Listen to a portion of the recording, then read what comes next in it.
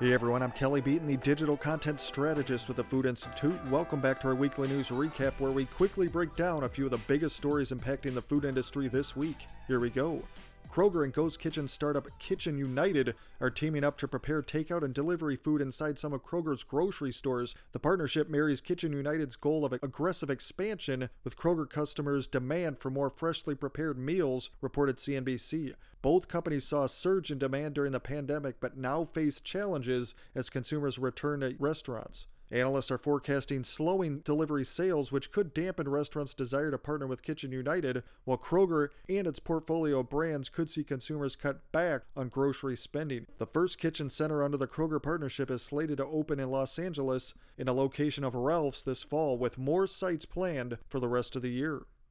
Switching gears, companies are facing a new issue in the labor war, wage compression. While new hires are making more than ever, existing staff and senior colleagues see entry-level staff earning at a rate that approaches their own compensation, and companies are looking for ways to retain employees amid record high rates of job quitting, reported the Wall Street Journal. When companies announce pay increases for entry-level jobs, they also send signals to their internal workforces, said Diane Burton, an academic director at Cornell University. Those signals can prompt individuals to reassess the value of skills, experience, and their seniority. Some major employers are now offering retention bonuses to match the hiring bonuses they're giving new recruits.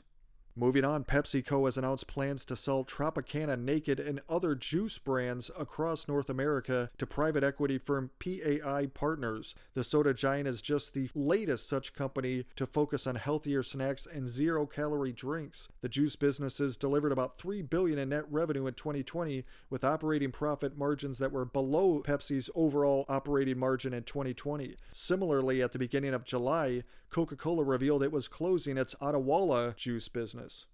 And finally, two quick ones to close on. Molson Coors will soon enter the full-strength spirits category for the first time ever under the banner Coors Whiskey Co. 5 Trail American Whiskey is slated to roll out September 1st in New York, Georgia, Colorado, and Nevada. Meanwhile, Molson Coors has discontinued 11 beers, including Keystone Ice and Milwaukee's Best Premium. And finally, a shortage of truckers across the U.S. has become so severe that companies are trying to bring in drivers from abroad like never before. The U.S. has been dealing with a chronic lack of drivers for years, of course, but the shortage reached crisis levels during the pandemic, which simultaneously sent demand for shipped goods soaring. Among the measures the industry is seeking are lowering the minimum age to 18 for interstate drivers and adding trucking to the list of industries that can bypass some of the Department of Labor's immigration certification process. Okay, that'll do it for now. That was your food industry news. I'm Kelly Beaton.